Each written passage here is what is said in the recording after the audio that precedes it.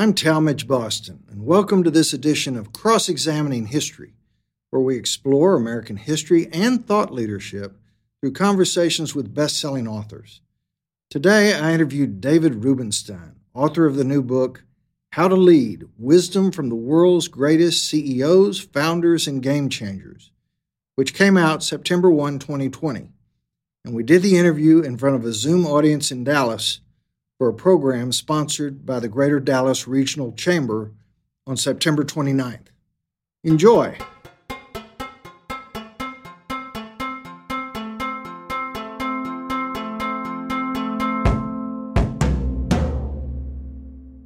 Well, thank you very much, John, and thanks to the Chamber for making this program possible. In his new book, How to Lead, David Rubenstein says this about one of the leaders he interviews. In any area of human activity or knowledge, there's always going to be one person who's the global gold standard. Well, besides all the achievements that John just mentioned about David in his introduction, in the field of interviewing, David is the gold standard. As you can see, when he's the host of the David Rubenstein Show on Bloomberg TV and PBS. He has a great talent for pulling the best insights and stories out of his guests, and that's now been showcased twice in his books, The American Story, with the edited transcripts of his interviews with leading historians, and now, out about a month, How to Lead: His Interviews with Our Top Leaders. So, David, welcome to the program.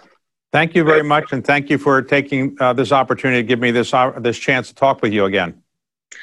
Well, David, the introduction to your new book may be the tightest essay on leadership that I've ever read. In it, you not only describe your lifetime fascination with leadership and your own life journey that put you on the path to becoming a leader in so many ways, but it also has what you believe to be the 13 most important leadership traits. What was your process for identifying and selecting the 13 most important leadership traits? Well, of course, I lived a life where I observed many things, and it was my experience after having talked to many great leaders around the world over many, many years, and some of whom I put in the book. These were the traits that I had observed myself and that many of these leaders themselves mentioned. So it was not that there weren't 14 or 15. I could have had a longer list, but these are the 13 that I thought that made the most sense to put in and talk about. One of the most intriguing of the 13 was the trait of failure. And in your introduction, you talk about what life was like for you in about 1980 and how your fortunes dropped rapidly, and that opened the door to new opportunities. Talk about how failure was important to your leadership. Yeah, I came from very modest circumstances and got very lucky. I got a job in the White House with President Carter, and I had a West Wing office. I've been going on Marine One, Air Force One, Camp David. I'm advising the president as a deputy domestic policy advisor. And then inflation hit, gas lines hit, we had hostages in Iran, and we lost to Ronald Reagan. And so all of a sudden, people told me how brilliant and great I was. When I called them for a job right after we lost the election, none of them would call me back. So finally, I got a job, but it took 6 months to do that. I couldn't tell my mother that her only child was unemployable, so I told her I had so many offers, I didn't know which one to take. Eventually, I think she didn't believe that. So I finally got a job practicing law again, but it took a long time, and it was clear to me that the other people that didn't want to hire me were probably right because I wasn't that good a lawyer. Well, your book's very first sentence says, "You've always been fascinated with leadership." And on the third page, it appears your fascination began during your boyhood, during the presidency of John F. Kennedy, where you were elevated by his eloquent inaugural address, as well as his shrewd handling of the Cuban Missile Crisis. So how important is it for people to start zeroing in on leadership role models at a young age? I think it's quite important. I think every young person has people they look up to. I mostly looked up to sports figures in those days when I was young. The Baltimore Colts had a famous quarterback, Johnny Unitas.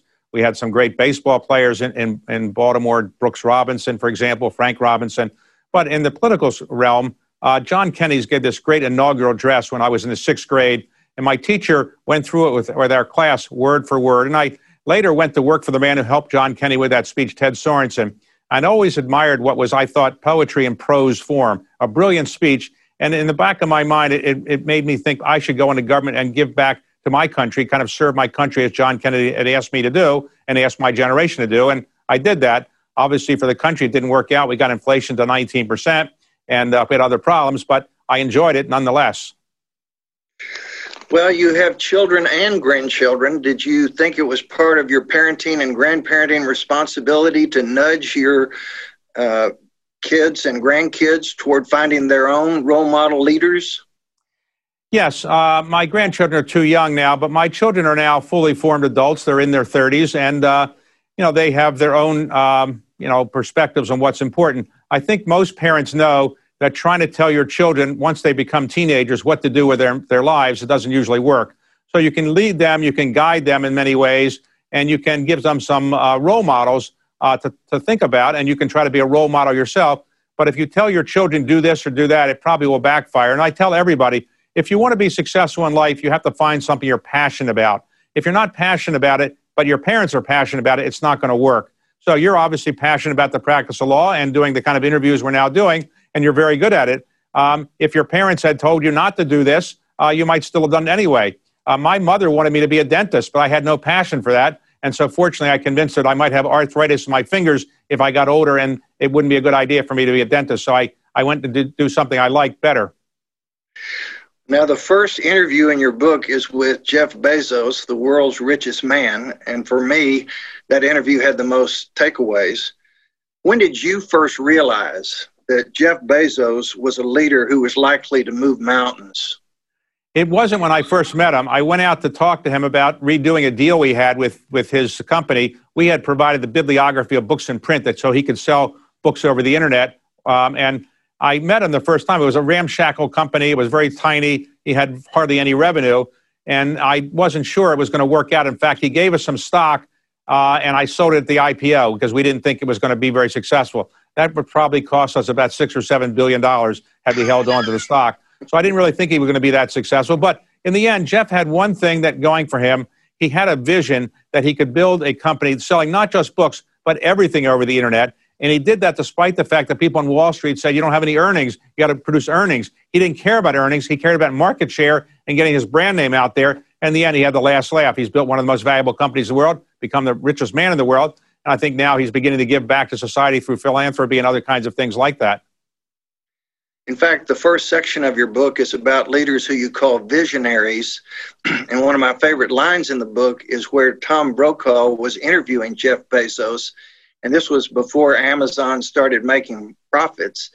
And so Brokaw was kind of gigging Bezos about, come on, profit, P-R-O-F-I-T. And Jeff Bezos responded, profit, P-R-O-P-H-E-T. That was a magical exchange. There's no doubt that he had a vision and he pursued it. And most people that are visionary business leaders are people that have an idea and they will pursue it no matter what people tell them. So Steve Jobs with personal computers or Bill Gates with personal software for computers, they have a vision of something and they're going to pursue that idea. Mark Zuckerberg, when he was dropping out of Harvard, I heard about the idea he was pursuing. I said, that's never going to get anywhere, and I didn't invest. That was another brilliant idea that I missed. Well, let's talk about Jeff Bezos a little bit. You identify in the interview several of his leadership strengths. What are the Bezos' strengths that stand out the most to you? Well, of course, he's a very smart person, but he has a vision of something, and he's determined to prove it. And so he doesn't really take no for an answer. And great business leaders are people that have a vision, and they pursue it no matter what cost it gets to them and how difficult it will be. So it's his vision and his willingness to pursue it at all costs, which I think made him successful. He had a couple lessons that he talked about in the interview, and I wish I had heard about them before. One of them was always get 8 hours of sleep a night, which I didn't know. If I'd gotten 8 hours of sleep a night over the last 30 years, I'd be maybe wealthier. He always said, don't make any decisions before 10 a.m. He thinks it's important to make decisions after 10 a.m. and before 5 p.m. I wish I'd known that as well. But, you know, he had some ideas, and I would say he was a very good interviewee. He has a good sense of humor, and I would say I'm not surprised that he built a very successful company. Yeah, David, does it concern you that Bezos, who's obviously very smart, but nonetheless a flawed human being, has so much wealth, power, and influence in 2020? Well, I actually like the capitalist system. And under the capitalist system, there are some people that are going to make a lot of money, and there are some people that are not going to make a lot of money. In the end, you can't take your wealth with you. You can't be buried with your wealth. So in the end, people that make this enormous amount of money eventually consider what they should do with it. And they always, not always, but invariably, they come to the decision that giving it away, as Bill Gates is now doing, and Jeff Bezos is beginning to do. So if you told me, is the system perfect we have in the United States in the capitalist system? No. We have a large income inequality problem. We have a large social mobility problem. But in the end, I don't know of any country that has a better capitalist system. And I think the capitalist system is better than any other economic system I've seen or heard about. Well, your second interview in the book is with Bill Gates, who you've mentioned, who used to be the richest man in the world. And he and his wife, Melinda, have now become the world's greatest leaders in the area of philanthropy. So when you interviewed Bill, at the end, you asked him, what is he most proud? And his answer, what has he done that he's most proud of? And his answer was his children. Did that answer surprise you? Well, no, I think many people, if you ask them what they're most proud of, they would probably say their children in many ways, because that's their real legacy in the end. Now, in Bill's case, his legacy will probably be Microsoft to a greater extent and the philanthropic foundation, and his children probably won't get as much attention. On the other hand, think about this. As all of you who are watching this know, the hardest thing in the world to do is raising children. As Jackie Kennedy famously said, if you mess up raising your children, nothing else in life really matters. So when you're raising children as the wealthiest man in the world, it's pretty easy to screw up your kids. And as we know, a lot of wealthy people have raised children that are not so wonderful. So Bill has actually raised, with his wife Melinda, 3 balanced children who don't run around saying, my father's the richest man in the world. And they've actually done some pretty impressive things. So it's not easy coming from a wealthy family and having drive and so forth. It's a lot easier coming from a modest income family and have drive. But I think Bill Gates and Melinda have done a pretty good job of raising 3 children in a very difficult setting, i.e. being the richest man in the world with the spotlight on you all the time. You also interviewed Melinda for the book in her role as the head of the Gates Foundation. What's the essence of this leadership yin and yang that makes their marriage so dynamic? Well, of course, she's a native of the Dallas area. She grew up there and went to high school in the Dallas area. I'm proud to say she went to my alma mater subsequent to that, Duke University. And she was very smart and had interest in computers. She had an offer from IBM, turned it down, went to Microsoft, met Bill, they got married. And then they began a very, very important partnership. Think about this. Generally, the richest man in the world at any given time is probably fairly reclusive and not easy to deal with. Howard Hughes, J. Paul Getty. When they were the richest men in the world, many people just said they never saw them because they didn't really do anything. They were just reclusive. Bill has not been reclusive. He built this company, but now he's giving away money, but he's very accessible. And being married to the richest man in the world, I wouldn't say that's easy. How many people have been the richest man in the world and had one wife? I would say many times the people who are the richest people in the world, richest men in the world, have multiple wives. He's had one wife. It's a terrific relationship. And I think the two of them get along quite well because they know when to work together and they know when to do their separate things. So in Melinda's case, she has focused on women, and particularly in the emerging markets, the health problems that they have, the economic problems they have, and other kinds of things. And I think she's done a good job of separating herself from Bill in the sense that she has her own area to focus on in philanthropy. But they have a very good marriage and a very good partnership, and it's worked out well for the world because they're giving away more money than anybody in the history of the world. One of my favorite stories in the book is when Melinda talks about, or maybe it was Bill, I can't remember, when they got the call from Warren Buffett. Tell that story. It's such a great story.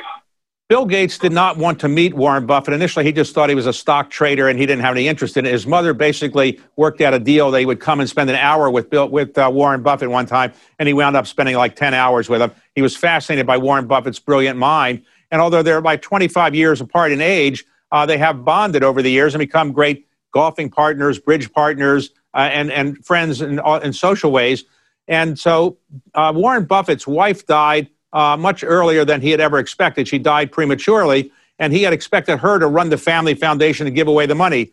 So he didn't really know what to do with this incredible fortune. So ultimately came up with a typical Warren Buffett idea, a brilliant idea. I'll give it to my friend Bill and Melinda. Let them give it away because they have the same values I do. They have a foundation, and I just give them the money. And that's what they did. And Melinda and Bill talked about it, and they cried how somebody would have that much confidence to give them $50 to $60 billion to give away however they want. And they did.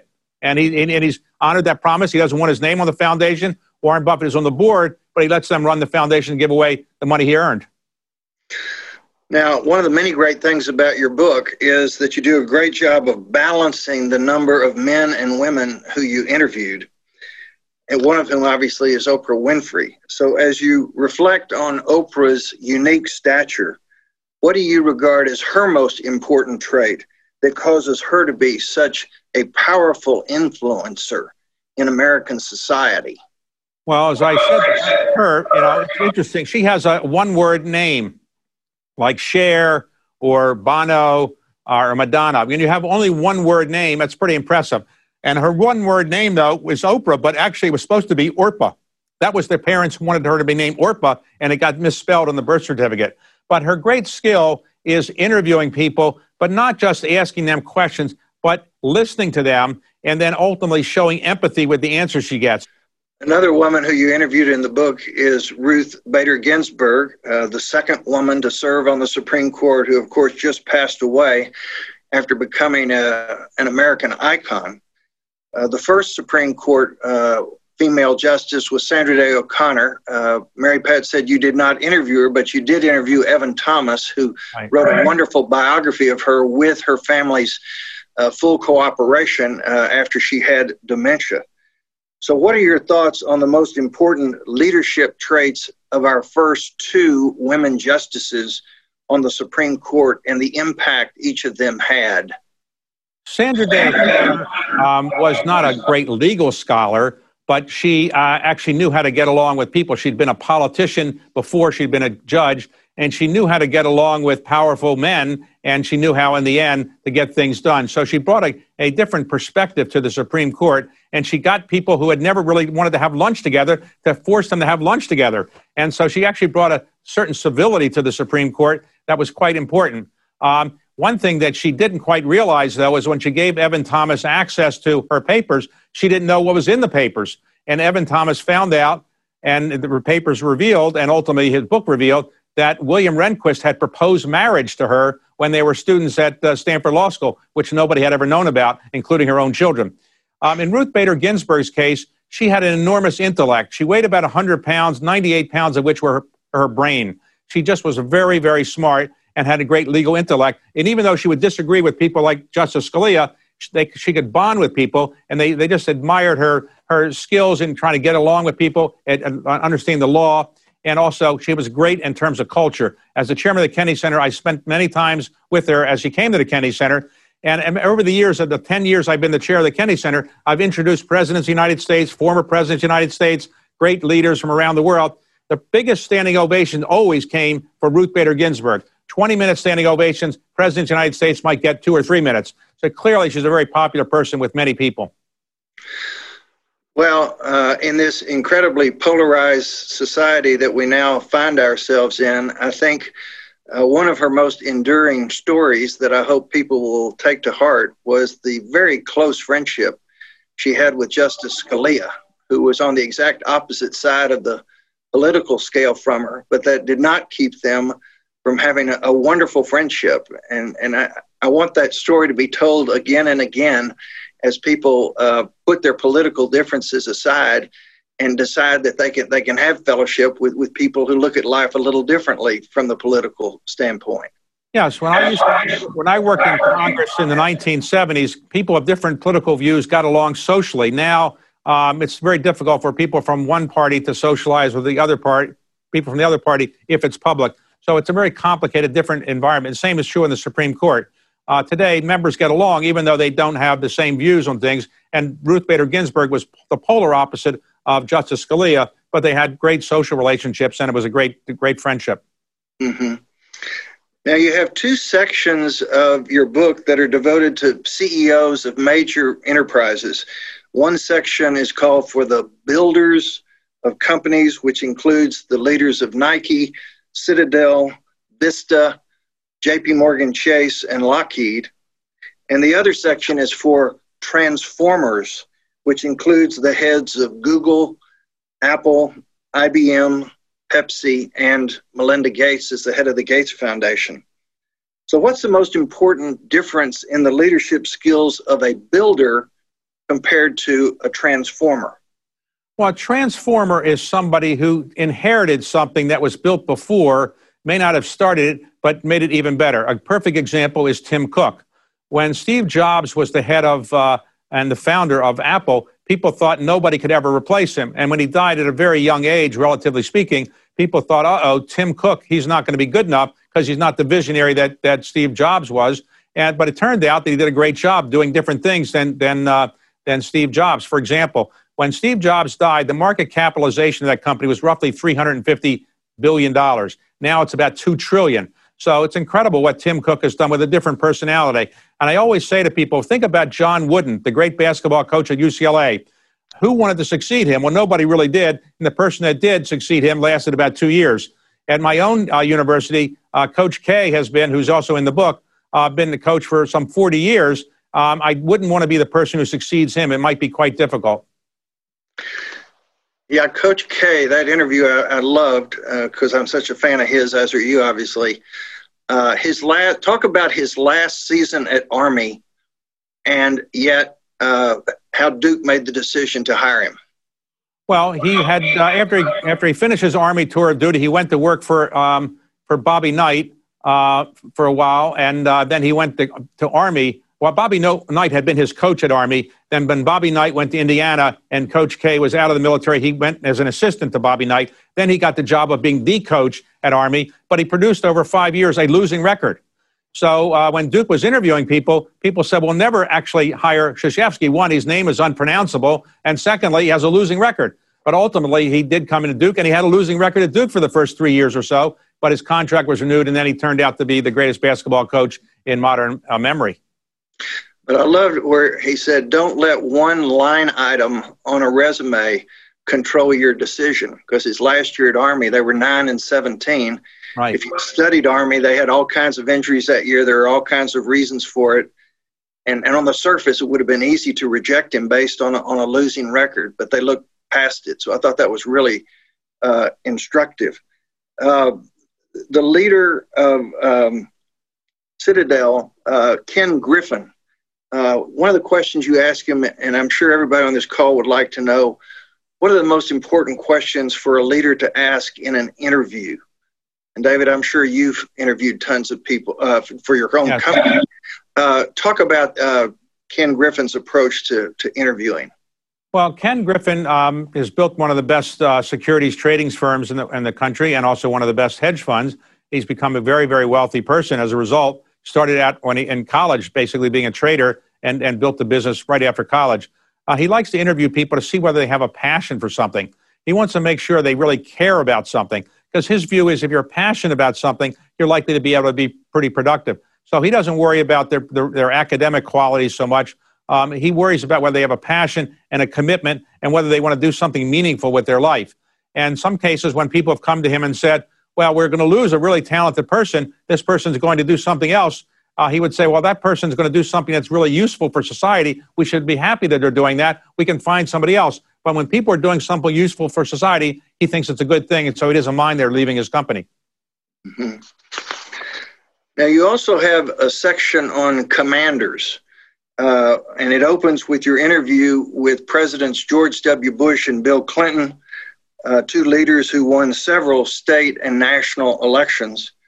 And also, then you have interviews with Colin Powell, David Petraeus, Condi Rice, and James Baker, four leaders who never won an election. So what's your assessment of the most important traits a leader must have in order to win an election?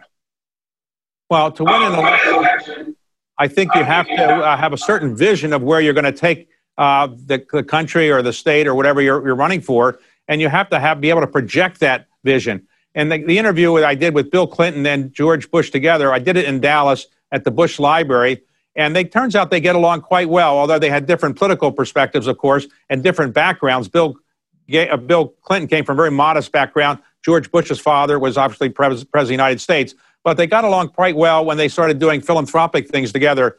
And they both point out this: they're very happy in a job that I think is the best job in the world. former president of the United States.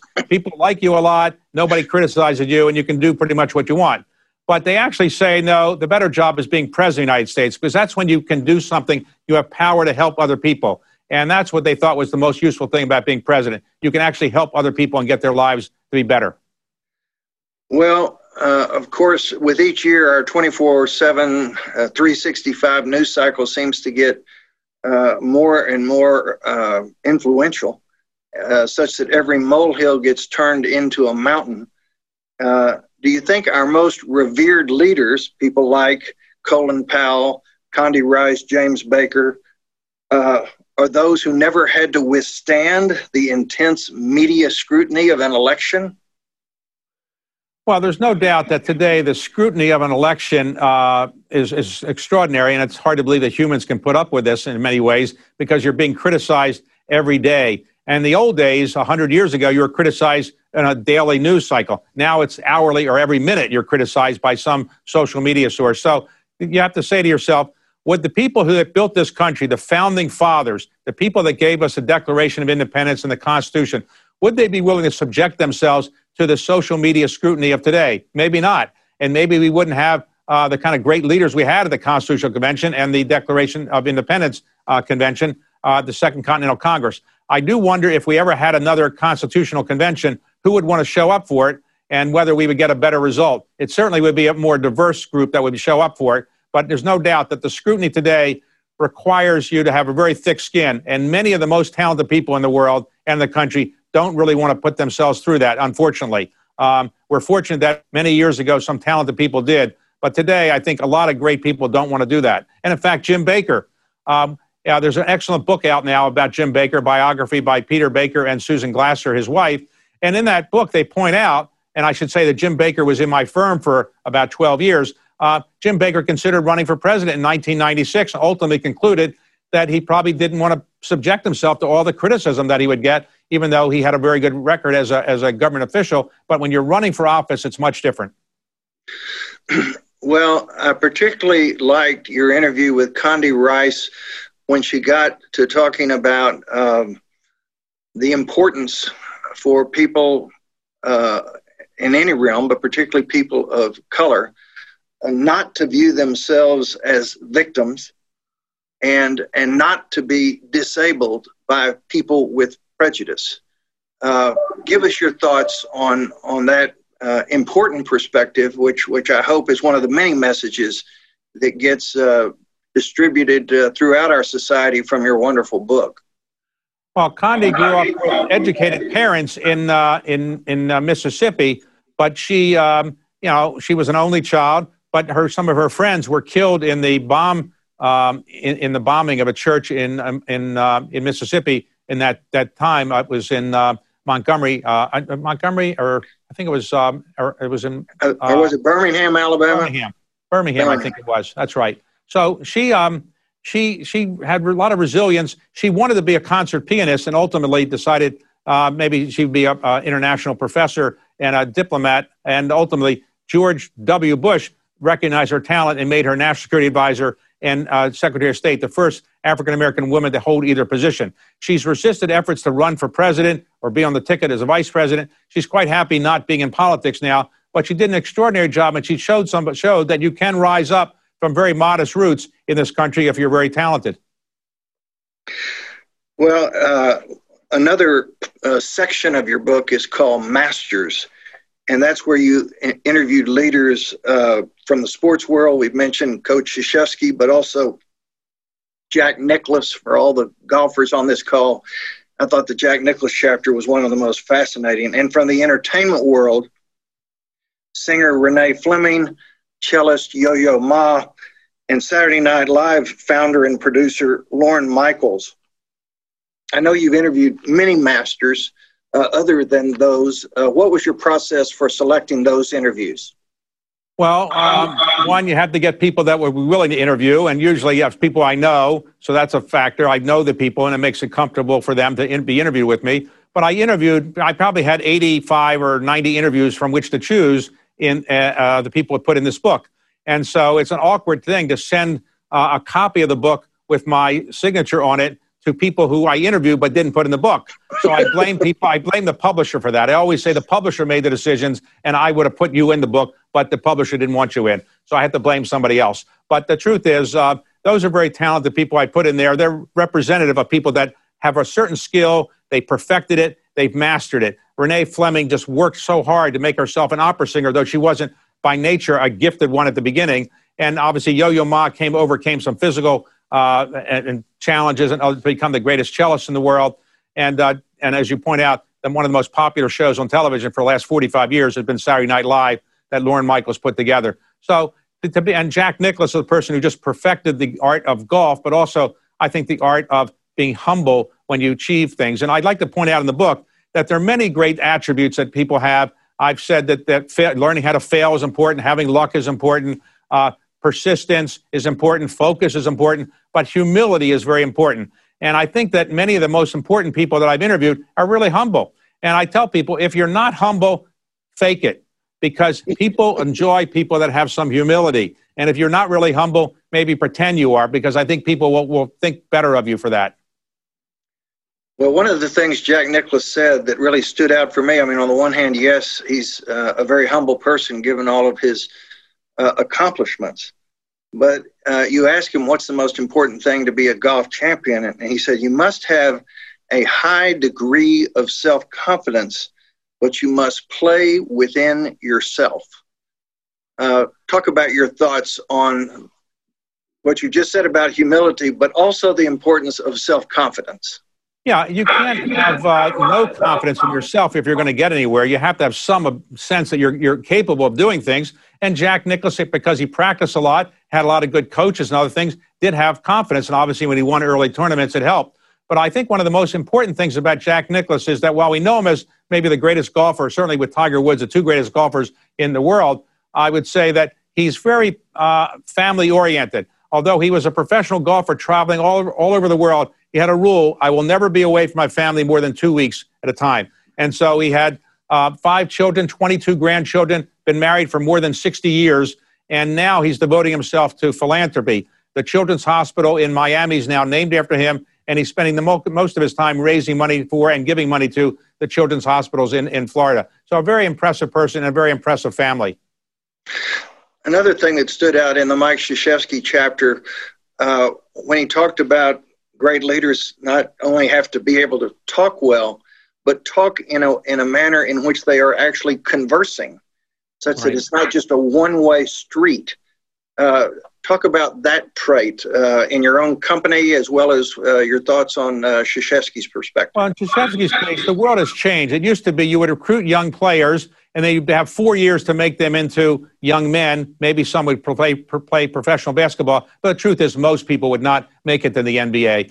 Now he has to, he's a 72 or 73 years old, he has to go into the homes of 17-year-olds. Very often they're African-American, he's white, and he has to convince a 17-year-old African-American basketball player that he is the right person to coach him. And, they have a 50-year age gap, or more or less, and so it's difficult. Now, he does have some effective ways of doing it. He recruits great players, and I think one of his better lines is, young man, you remind me of LeBron James, and if you come to me, I'm going to coach you the way I coach LeBron James in the Olympics. That's probably pretty compelling when a young man is hearing that he's like LeBron James. But Coach K, even without having coached the Olympics, and he won 3 gold medals, is an impressive person, and he's most proud of having achieved the idea of not just winning 5 national championships, but taking young boys and young athletes and making them to very good citizens and very good men, very often who have their college degrees. Now, a question that you ask in probably at least half the interviews in the book, which I thought was intriguing, was, did your parents live to see your success? Why is that an important question for you? Well, because I think what is the pleasure of life? It's if you're a parent, seeing your child be successful. One of the most important things you want as a parent is to have a successful and healthy and happy child. And I think if you can do this while your parent's alive, it's a great pleasure. So I think in my own parents' case, they've now passed away, but they lived to see a lot of the things that I achieved, and they were quite proud of it. And I think it's one of the great pleasures of life is being able to see your children do something important. In fact, along those lines, one of my favorite interviews was with the woman who is the head of Pepsi and her approach to affirming her top employees. Talk about that. Yes, Indra Nooyi, who had the difficult job of not only being a woman CEO, but an immigrant woman CEO in a Fortune 500. I think at the time, she was the only female CEO who was an immigrant in the United States in the Fortune 500. And she ran Pepsi for 12 years. And she had a good way of kind of bonding with her senior people, because what she would do is she would send report cards, in effect, on how the senior people were doing to the senior people's parents. And of course, if you're a parent and you get a report card saying your child is doing a great job, naturally that parent is going to call up Indra Nooyi and say, hey, thank you for letting me know my child's doing a good job. But also that parent will call up the son or the daughter and say, be certain that you stay at Pepsi because you have a terrific boss. She thinks great things about you. So it tended to bond people with Indra Nooyi, and a lot of good people stayed there as a result. Well, and that light bulb kind of went on for her after I think it was when she became the CEO of Pepsi, and she went home.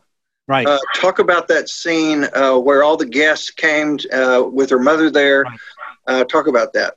Well, her mother was a strong-willed woman who was living in India, came over to visit, and Indra Nooyi had just been named president, was about to be named publicly the next day.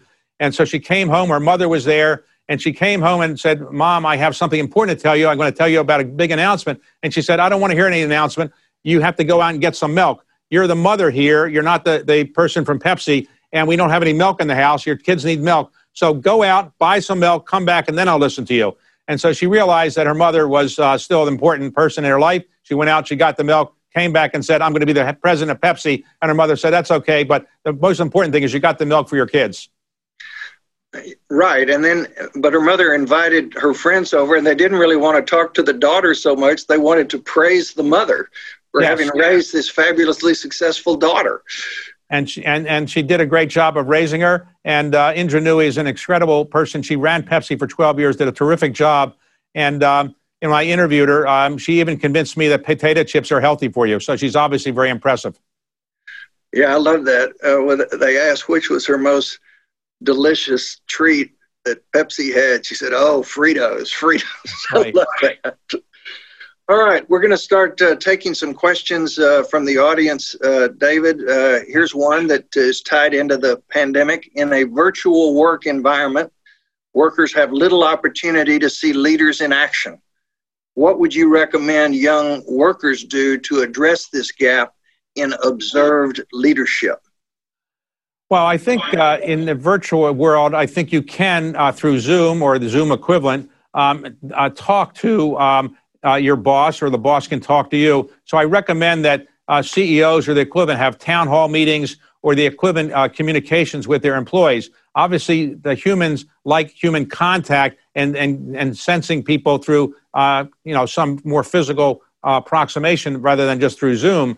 But I do think in this environment, you can make some improvements over just a computer presentation of something by trying to ask questions of your employees, letting your employees talk to you, and doing it relatively frequently. That's all you can do until this period is behind us. Though I do think when it's behind us, we won't go back to the old days anyway completely. We will still doing a lot of Zooming for quite some time, because a lot of people, I think, really like this, not as a full-time diet, but I think a lot of people realize they don't have to travel as much. They can get a lot of work done by doing kind of Zooming. So I think it's going to be here for quite some time.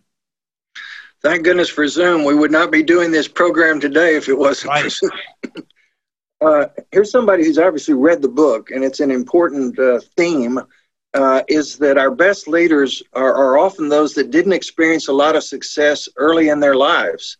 So talk about this concept that you break life into thirds, third, and third. Well, might be a rationalization for my own failure to be a leader when I was young, but I divided life into thirds. The first third is you're getting educated. The second third, you're really booming in your career. You're moving forward. And the third third is when you're kind of resting on the laurels of what you achieved, or you're kind of not quite pushing yourself the way you did in the second third. All of us have been in schools where we've seen very talented students who were first in the class. They became president of the student body. They may become an all-state or all-American athlete. They later became Rhodes Scholars, presidents of the Harvard Law Review, editors of the Yale Law Journal, Supreme Court clerks, White House fellows. What happens to these people in the second and third third of life?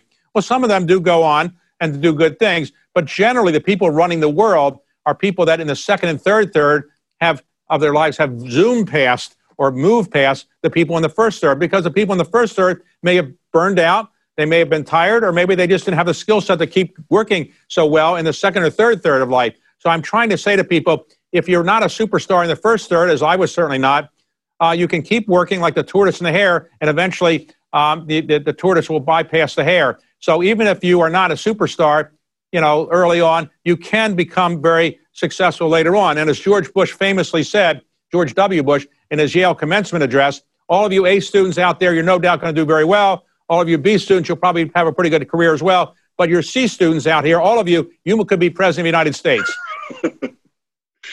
Now, one of the things that I neglected to mention in the introduction is how you are the leader of patriotic philanthropy. And those who go visit Washington, D.C., where David works and lives, David gave several $1 million for the restoration of the Washington Monument and the Lincoln Memorial and the Jefferson Memorial. He's the past chairman of the Smithsonian, very great leader in the Library of Congress, as well as head of the Kennedy Center and the Council on Foreign Relations, as John mentioned in the introduction. Where did this idea of patriotic philanthropy come from, David? Usually, good ideas don't come from McKinsey or some consulting firm. It's something that happens by serendipity. Most of the great things that happen in life kind of by accident. So I happened to read that the Magna Carta was going to be for sale. I went to the sale. I was told it was going to leave the country. It was owned by Ross Perot from Dallas. And ultimately, I decided to keep it in the country. And then led me to buy other historic documents. And then when the Washington Monument had its earthquake damage, I decided to put up the money and so on. And so I ultimately called all of this patriotic philanthropy. By that, I mean giving money to remind people the history and heritage of our country, the good and the bad. So when I put up the money to redo Monticello, I wanted to make certain that the slave quarters were built out so people could see that Thomas Jefferson, for all of his strengths, was a slave owner, and we should recognize that. And so when the debate over what we should do with these monuments and memorials comes along, I think we shouldn't tear down something that was put up for the right reason. The Washington Monument was not put up because George Washington was a slave owner, which he was, but it was put up because he was our first president. He led the Revolutionary War. He presided over the Constitutional Convention. And so we should let people know about some of the flaws that he had and the flaws of everybody when we have monuments and memorials, but we shouldn't tear them all down if they were put up for the right reason. And so I've called patriotic philanthropy a way of reminding people of our past on the theory that the more we know about our past, the better we'll be in the future, because we can avoid the mistakes of the past and get civilization to move forward. A recurring theme in all your interviews is how most of the people you interview are in their 60s, 70s, 80s, and yet they're continuing to grow. They're not standing down. They're not retiring. They're taking on new challenges, and that's certainly true of you. So what is your personal strategy for keeping that growth strategy in the front of your brain? Well, I'm now 71 years old, and when Ronald Reagan was running against my former boss, Jimmy Carter, Ronald Reagan was 69. I said, how can anybody that old get out of bed in the morning? Now I'm 71, and I say it's not that hard to get out of bed in the morning, so I underestimated Ronald Reagan at 69.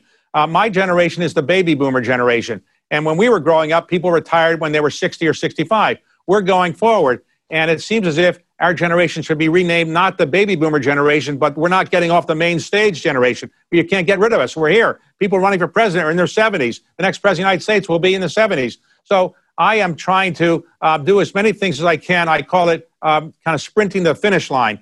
I'm afraid if I stop and slow down, something bad will come along and get me. So I'm just moving forward and not giving anything bad a chance to kind of come into my body and do something bad. But as we all know, when you get to be a certain age, and my parents used to say it's about the age 50, the body doesn't work quite as well as it used to, and the brain can slow down a little bit. So I'm trying to get things done before either my brain slows down or the body says I've had enough of this. So I'm just going to keep going until one of those things happens.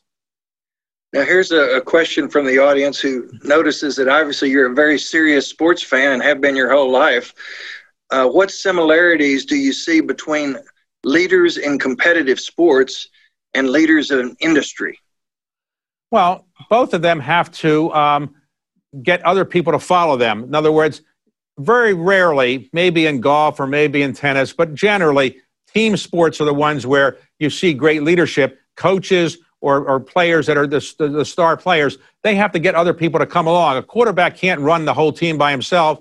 A pitcher can't win the game by himself. So you need to be able to project to other people that they need to work hard too. So you got to be a leader of other people, and that's true in business as well. No business person can accomplish anything by himself or herself. You've got to motivate other people. And the key to being a leader is motivating people, and you have to persuade them to move forward. And the best way to persuade people is not by a speech or by a book, but it's leading by example. You do what you want people to do, and they will follow you. That's the theory of great leadership.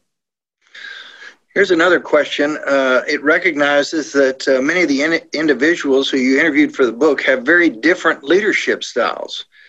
So is, quote, style overrated as a measure of leadership, or is leadership based more on situation and the sector? Well, every human has his or her own different perspectives and different styles. Some people are more modest than others. Some people are louder than others. Some people lead by example. Some lead by giving good speeches. So I think it's different, but I do think that the situation is important. So, for example, if Abraham Lincoln had been elected president and we didn't have the Civil War then, he might not even be remembered today. So, or FDR had been president, we weren't in World War II or the Depression, he might not be remembered. So the situation you find yourself in can make you a much greater leader. And one of the traits I describe in the book is rising to the occasion. So in other words, you need to be a great leader, you need to rise to the occasion. So in my own view, for example, a person that's done that recently is Dr. Tony Fauci, who's written up in the book. Somebody I interviewed actually twice for the book. I think that while people have criticized him from time to time, he is not paying attention to that. He's moving forward and, in my view, rising to the occasion, doing the best he can. I asked him subsequent to the interview in the book whether he ever considered quitting because of the criticism. And he said, David, my job is to save lives. I'm an infectious disease person. I will never quit because I want to save lives. And that's the kind of perspective I think you really want in a great leader. Here's a question that's now been asked twice, and it'll be my final question before I turn it over to Dale. Is there anybody who you really want to interview who you have not yet had the opportunity to interview? Well, of course, there are people that don't give out a lot of interviews. Queen Elizabeth doesn't do a lot of interviews. The Pope is not famous for a lot of interviews. Xi Jinping is probably not giving me a lot of interviews.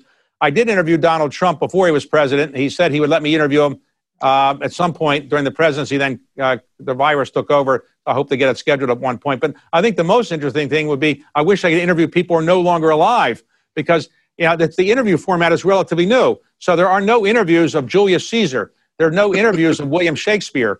There's no interviews of Charlemagne. And I'd love to ask, King Henry VIII, why didn't you have prenuptial agreements rather than have to chop off the heads of your wives? Or William Shakespeare, who really wrote those plays for you?